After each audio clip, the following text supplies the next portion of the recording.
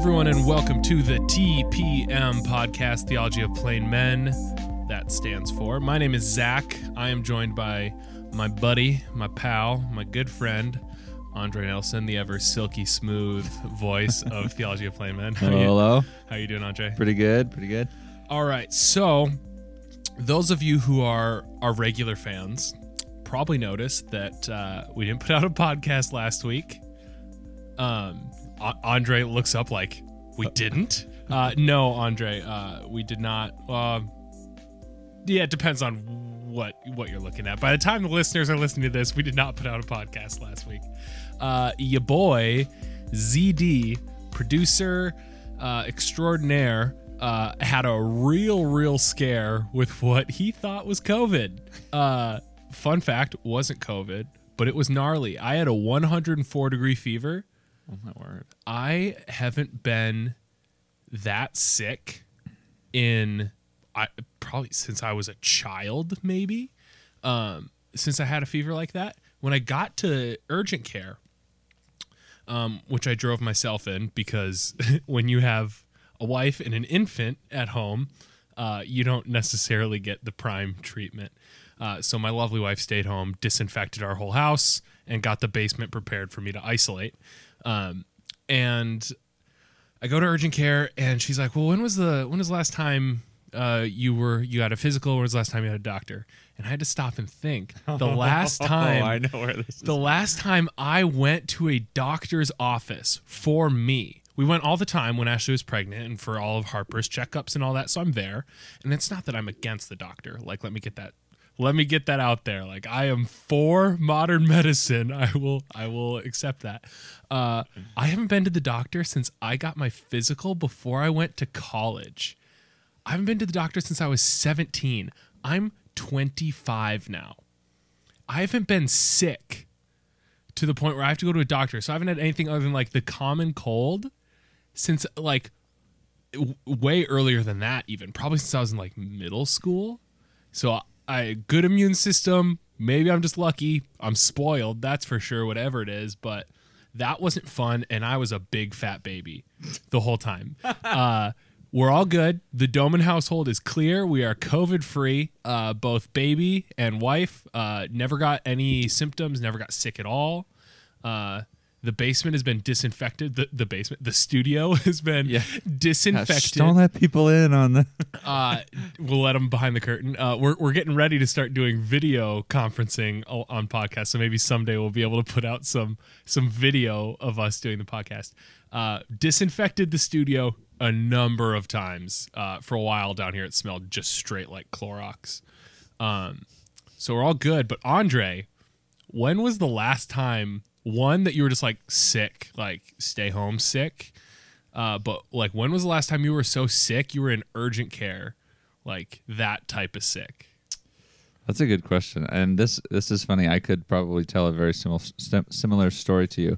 The last time that I was sick, like I would say that I had to stay home from work or school was probably like a year ago. I think it was some point in 2019. There was a day where it was like there was something going on at work, and I was really not feeling well, but I knew they needed help. So I went in and like did the essential thing. And then I was like, I think I need to go home. Like, I feel horrible. So that did actually happen last year. Didn't go to didn't go to urgent care or anything for that.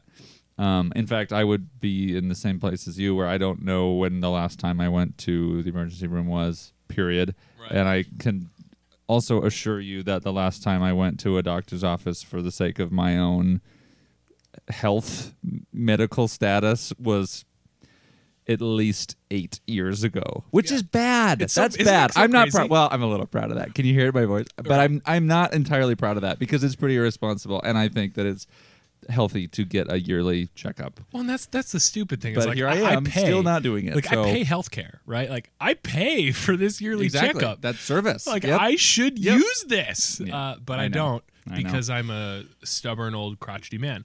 All right. That is only 25. There's your COVID update for TPM, as far as we know, at least. We don't have it, which is awesome news. So praise God for that. Super thrilled. I was nervous that I was gonna, I spent 4 days when I was really sick until I got my results. Like, not, I didn't get to hold the baby. I mean, I was isolated in this basement. Like, I would look at the baby from the stairs, and she would be sitting up in the stairs, and I would see Ashley and the baby. I'd wear a mask when I would get anywhere near that close, but that was tough. Your boy cried a lot. So yeah, big fat baby over here when it came to being sick. So that was tough. I'm really glad we're through it, but yeah, praise God that wasn't any worse than it was. So on that super fun, happy note, Andre, where are we going today? King of transitions. So Andre. I was just going to say a better podcaster could blend this together nicely. But well, and maybe I am that better podcaster. So I think that one thing about this whole coronavirus thing has been that it's so largely out of our control. We are devising all of these policies and guidelines and so on to do our best, but it is very obvious to us that this is a kind of an alien living thing. Like, it is kind of got a mind of its own, and it spreads and it lives, and we can't just exert our own control over it. And that's actually what we're talking about today, is control, and how God is the one who is in control of all things. And in fact, our ability to control our circumstances and our environment is very, very, very small, not just in the public health realm, but in every aspect of our lives. And so I think that's a really important thing for Christians to be aware of, and it's been a huge thing in my life to swallow the fact that I am not actually in control of my life as much as I want to be, very much. That's part of my personality. It's just not something that has been given to me. That's just not the way that God has designed life to work. Well, and I think what the struggle is, and we'll follow our normal pattern that it seems like we always go. It's like, here's the lie. Here's what God says. Here's some biblical examples, blah, blah, blah. We'll move on. To me, when I look at what's the lie here, why do we struggle with control, right? Because I do too. I want to be the master of my own ship. I want to be the captain of my own ship. And I'm left thinking, like, where's the disconnect? What's going on? And when I look at, I think it's in super little ways, right? That we're kind of these little micro lies that we're fed continuously. Everything from, you have your phone has every aspect of your life in it. I can go to my credit card, my bank. I have an app on my phone where I can look at the camera on my doorbell, or a camera live view. Right now, good example. Right now, I can look at a live feed of my driveway. I can see out into my driveway. I get notified when there's motion there. At the touch of a finger, I can get anything I need from Amazon here in 2 days. So in all these those things aren't bad. Mm-hmm. And even on their own, you wouldn't be like, oh, well, because you have a camera on your front door, that's sinful. You're believing this lie that you control the world. And no, it's not like I struggle to find this one aspect of my life where it's like, this is why I have a problem. There's all these little things seem to stack up, and all these things that I would even say that society tells you need. Like, you need to take control over your career, and you need to, like, how many times you heard that buzz phrase before? And you need to be perfectly aware of all your finances, and you need to have control over your finances. To Christian, how many times have you heard that before? And all these things aren't bad, but when we take all of them and we say, okay, now this is mine, and I'm in control. I am in charge, and I can guide my life exactly where I see it being the best, and what I think is best, and where I want it to go. And yeah, to me, it just seems like it's this culmination of everything just gets me to this spot where all of a sudden I'm the captain. I don't know. What do you think? No, I think that's a really good summary. It's a really good perspective, at least. And I think the way that our world is, has allowed us to exert control in areas that have never before been available to us as people. I think that has a lot to do with why it's so difficult for us. I mean, there's no doubt in my mind that human beings have struggled with this issue forever, but I think that there's these elements of modern life that make it all the more difficult. Right. That you pointed out. Right. And even, to get some biblical examples, I think there are a ton of really, really good ones. One of the first ones that comes to mind, God promises Abraham in his old age, God says, I'm taking control. I will, Sarah will bear a child. And from your offspring, there'll be, a ton, right? There will be a nation that comes from you. And Abraham says, great, sweet, I'm in. Sounds like a plan. Well, the problem is, it doesn't happen right away. Abraham has this idea of what timeline. He's like, oh, I thought this was like tomorrow. I thought we were doing this. And he takes matters into his own hands and bears a child with another woman. That child, Ishmael. And God... And that's like an arrangement between him and Sarah. That's like right. all agreed upon. Right. They're like, we have to make this thing that God said was going to happen. We got to take it into our own hands and do that and make that happen. Right. God says Sarah will conceive a child. Abraham and he was not ambiguous about that. No, it was very, very explicit. And God does not go back on his promises either. It's another fun note to throw in there. And Abraham says, well, it's not the way I want it, so I am going to take control. And problems ensue from there. But at the end of the day, God maintains control, comes through, nation of Israel comes from. I think now... because Sarah eventually bears a child. Sarah does eventually bear a child. God does not turn back on his promises, right? Jump forward a little bit in Israel's history. Israel enslaved in Egypt. God gets them out. He says, he frees them from slavery, and he says, I will take you into the promised land. Well, while Moses is getting the law from God, he's up on the mountain with God. Israel says, well, I thought we were going to do this thing. God, you said you were going to do this. We were going to go into the promised land. We're going to do all this stuff. And Israel takes control into their own hands, and they fall into deep idolatry. They build the golden calf. They start worshiping it.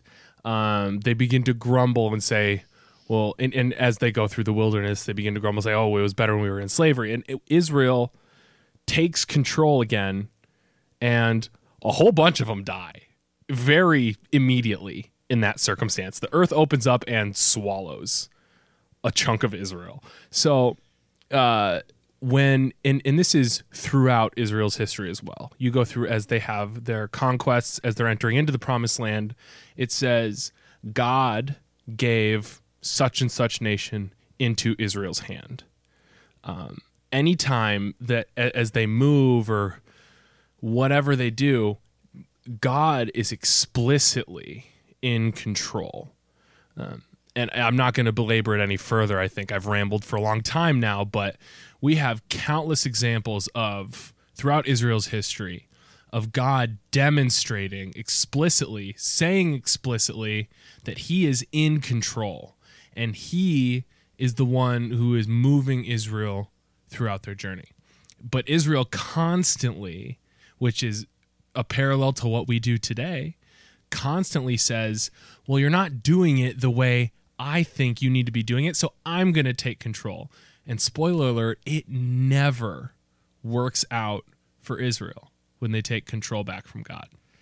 Yeah, and I think what you get at, what you're kind of unveiling here is that even when it feels like we do have control, when we do have the opportunity for control, we don't actually. I mean, at the end of the day, God is the one that is calling the shots. And so any attempts of ours to exert control are just these kind of, it's an illusion, you know? It's a lie. I would go as far as say, it's a lie from the enemy. Yeah. I think the enemy wants us to say, wants to tell us, like, no, you're in control. Like, yeah, go do that. That'll work out really well. Sorry, I'm eating dinner as we're podcasting. That'll work out really well for you. Don't listen to God. He's not in control. He doesn't care about you.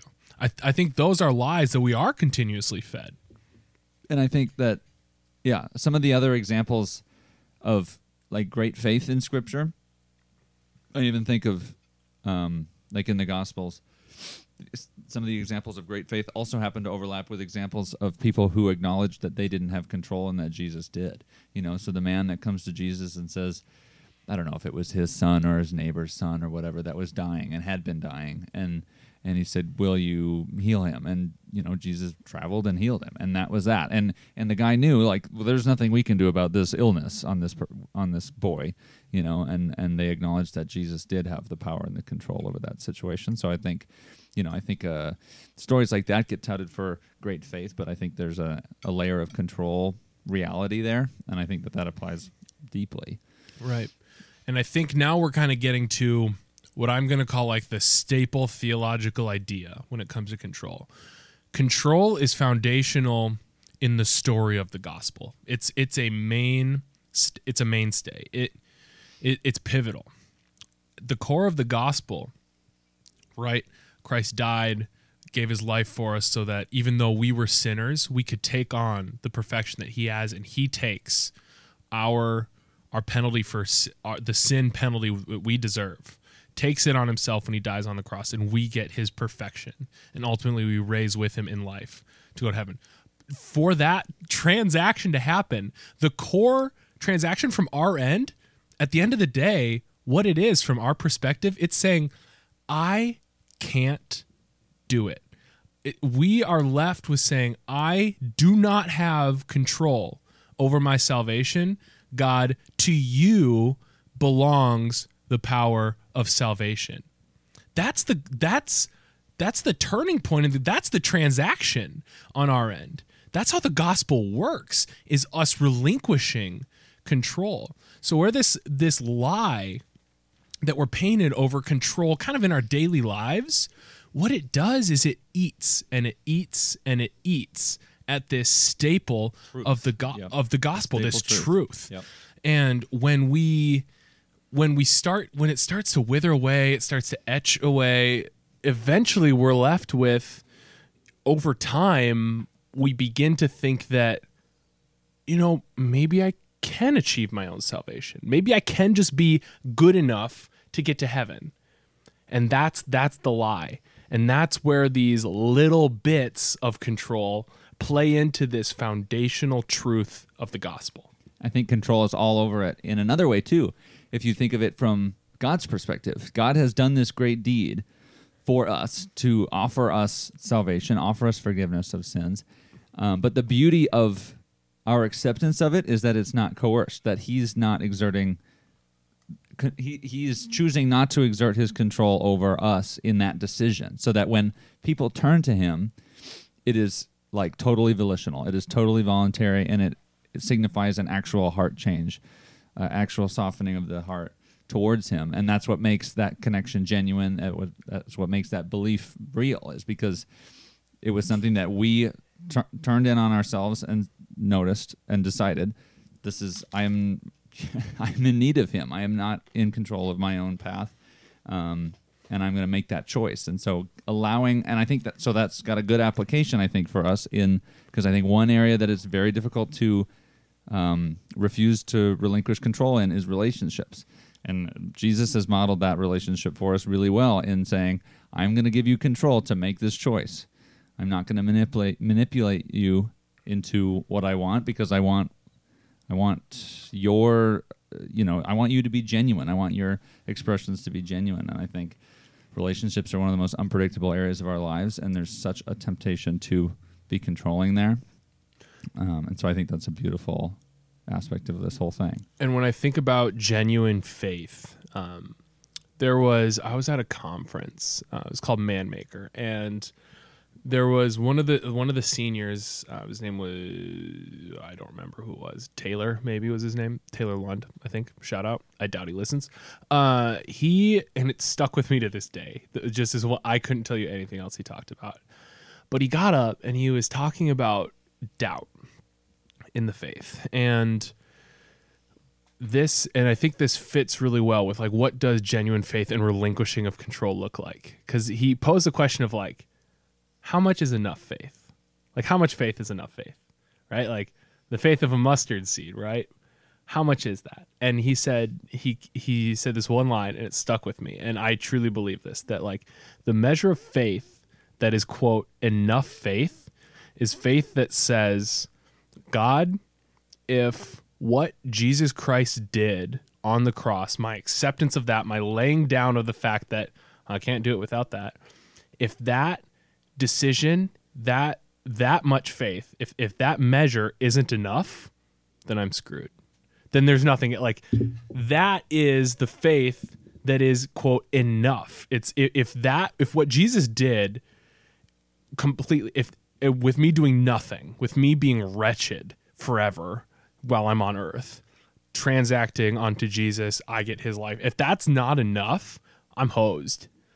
And everything past that is it has no comparison, pales in comparison exactly to that exchange. Yep. And to me, that is what ultimately this theological, I'm going to call it, relinquishing of control.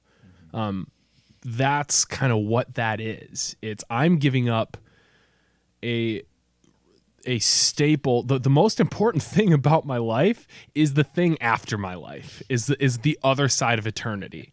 And I'm giving up complete ownership, control, grasp. The funny part is I never had any of it to begin with. Exactly. Ownership over it, I'm giving it up and saying, God, it's you. And if that's not enough, then I have nothing else to bring to the table. So that's kind of where we're left with. And I think that kind of brings us to, I guess, our practical application point of because the podcast. That's very theological. That is like super. That's a very theological, and that's your Right. decision to follow Christ, and that's a really way to conceptualize that decision and that idea. But it really begs the question that if control is so bad, then why don't we just throw up our arms and say, nope, doesn't matter. I can't control anything, so why should I even try? It's apparently they're telling me it's sinful to be controlling, so I'm just going to give up. Well, that doesn't sound right either. So I think we're realizing that the balance is somewhere in between. But I think it's the heart of the issue. I think controlling this. We were texting about this topic. I said we can do controlling this because I felt like that word almost makes you seem like there's not a chance that's a real no, word. it's for sure not a word. But it's me trying to control the English language to get a word that means what I want it to mean. It's a fun anecdote. Yeah. So I'll take a crack at this. Okay. And it's, again, as I'm one to do, I'm going to take my practical application, boots on the ground application. I'm going to put that son of a gun in a rocket and send it straight up into the clouds and make it as lofty as I can. So the thing that I kept going back to about my practical application was Philippians 4:6-7. Do not be anxious about anything, but in every situation by prayer and petition with thanksgiving, present your requests to God. And the peace of God, which transcends all understanding, will guard your hearts and your minds in Christ Jesus. So there is a command and a promise in that little nugget. There's more than that, but there are those two big things. Command: do not be anxious, and bring it to God in prayer and petition with thanksgiving. That's the command. Whatever it is, you bring it to God. You say, God, I'm anxious about this. I do not have control. Here you go. And then there's a promise. The peace of God, which transcends all understanding, will guard your hearts and minds in Christ Jesus. God does not go back on his promises. We said that earlier. We are not promised you bring it to God and then it happens. That's not what we're promised right here. We're promised that you bring it to God, and the peace of God, which transcends your ability to comprehend the situation that you're in, will descend on you and guard your heart and mind in Christ Jesus. That there will be this peace of God that you'll experience. That is the promise. And to me, that's my practical application is you can't control COVID-19. I'm going to just throw that out there. I learned that this last week. I've been extremely careful as far as COVID is concerned. I wear a mask when I'm in public places. Ashley and I really don't go anywhere. We don't really just let anyone who's over here, hold the baby. When we see people outside. We maintain social distancing. When I'm at work, I maintain social distance and I wear a mask at work. I wash my hands all the time, disinfect everything that I can. And I was certain that I had COVID. Turns out I didn't, but I very well could have. And what I felt like I learned is that I had, and it's the first thing that my lovely wife told to me when I said, Ashley, I'm scared. And she said, you can't do anything about it. You got to put it before God. All we can do is pray because we can't control this situation. We've done everything we can. We were wise, right? And that's where I think we're at, Andre, right? Is I did everything right.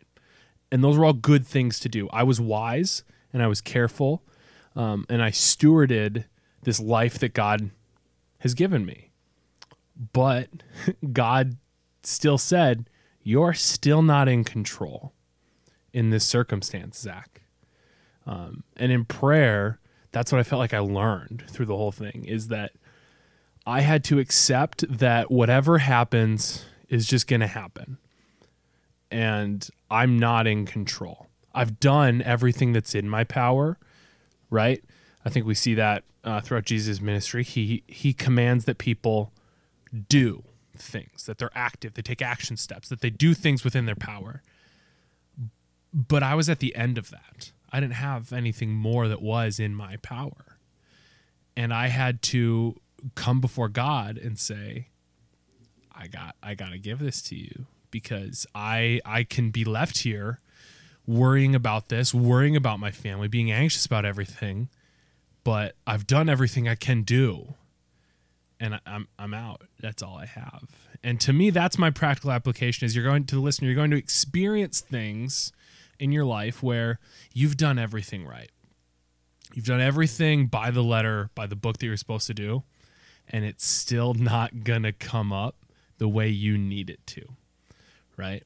You're at the craps table and you're not rolling snake eyes. It's not going to come up the way you need it to, because you are not in control over everything. And to me, that's the balance, is you've done what you're supposed to. You've been wise, but at the end of the day, you still got to hand it over because you still don't control the way the dice come up. That's good. Mine's not going to be nearly that good. So I think, but the thing that I take away from Zach's there is the link between worry and control. I think that's really important. I think that verse has a lot to do with this topic, even though it doesn't say control per se. That's the verse about anxiety, about worry. And the thesis of my well, that's such an oxymoron. I was about to say the thesis of my practical application is self-awareness. So I think self-awareness is helpful to Zach's corner of this topic, where acknowledging I am anxious about this topic and I need to turn to God in that. But more so, I am susceptible to control, to try to exert control when I am anxious about a particular topic. And that's where that slips in. Just to pitch in as well, self-awareness can look like community awareness as well. That you can lean on your brothers to help you be self-aware. Yeah. And so, but I would arm self-awareness in the way of asking yourself on a subject, an area that you might feel tempted to be controlling on, and be worried about your ability to control, to step back and ask yourself, if this totally got turned on its head and I had no ability to do anything, if the illusions of control were to totally vaporize, would I be okay? Would I still be okay? And if you can't say yes, then I think it's probably an identity thing. Right. If pulling out the rug of control makes you not okay as a person deep down, then there's an issue. And then that's where you got to focus in and hone in and call God and call God into that area, and to cast your anxieties onto him in that area. I think that's a total plumb line for that. Yeah. Yeah, that's and even as you look into, idolatry is basically what you're revealing in that. What are your It's little all idols? These things are all kind of the same. Right. It's weird. A sin all kind of revolves around just all these little idols. So you're really asking the question of, like, practically, could my house burn down? Could I be fired from my job? Could I lose all the loved ones in my life and be cast out onto the side of the road? Kind of a Lot scenario. Right. Could be the whole throw the kitchen sink at your whole life. And am I still okay? And that's not to say that those things don't matter, right? Like if I lost Ashley and Harper in some tragic accident, would I in the moment like be okay? No. And that's not the question. That's not the kind of okay that we mean. No. The okay is my standing before God and who my identity is as Zach Doman, child of God, citizen of heaven. Am I okay there? Is my identity still unchanged if everything gets pulled out from under me and gets stripped away? Because ultimately, I can do everything right and tragedy can still happen. Because that's the world that we're in this already not yet kind of life that, yeah, we're citizens of heaven, but you're still living in the mud right now. So that's a fun, happy note to go on, but I think that's a really, really good point and something that I think we should ask ourselves every day. I'm glad that we got to talk about this. I think, Zach's shared some personal anecdotes and I have a lot of reflection to do. I think this one hits home for me. So, thank you guys for listening. Try to loosen your white knuckle grip on life and, we'll talk to you next time.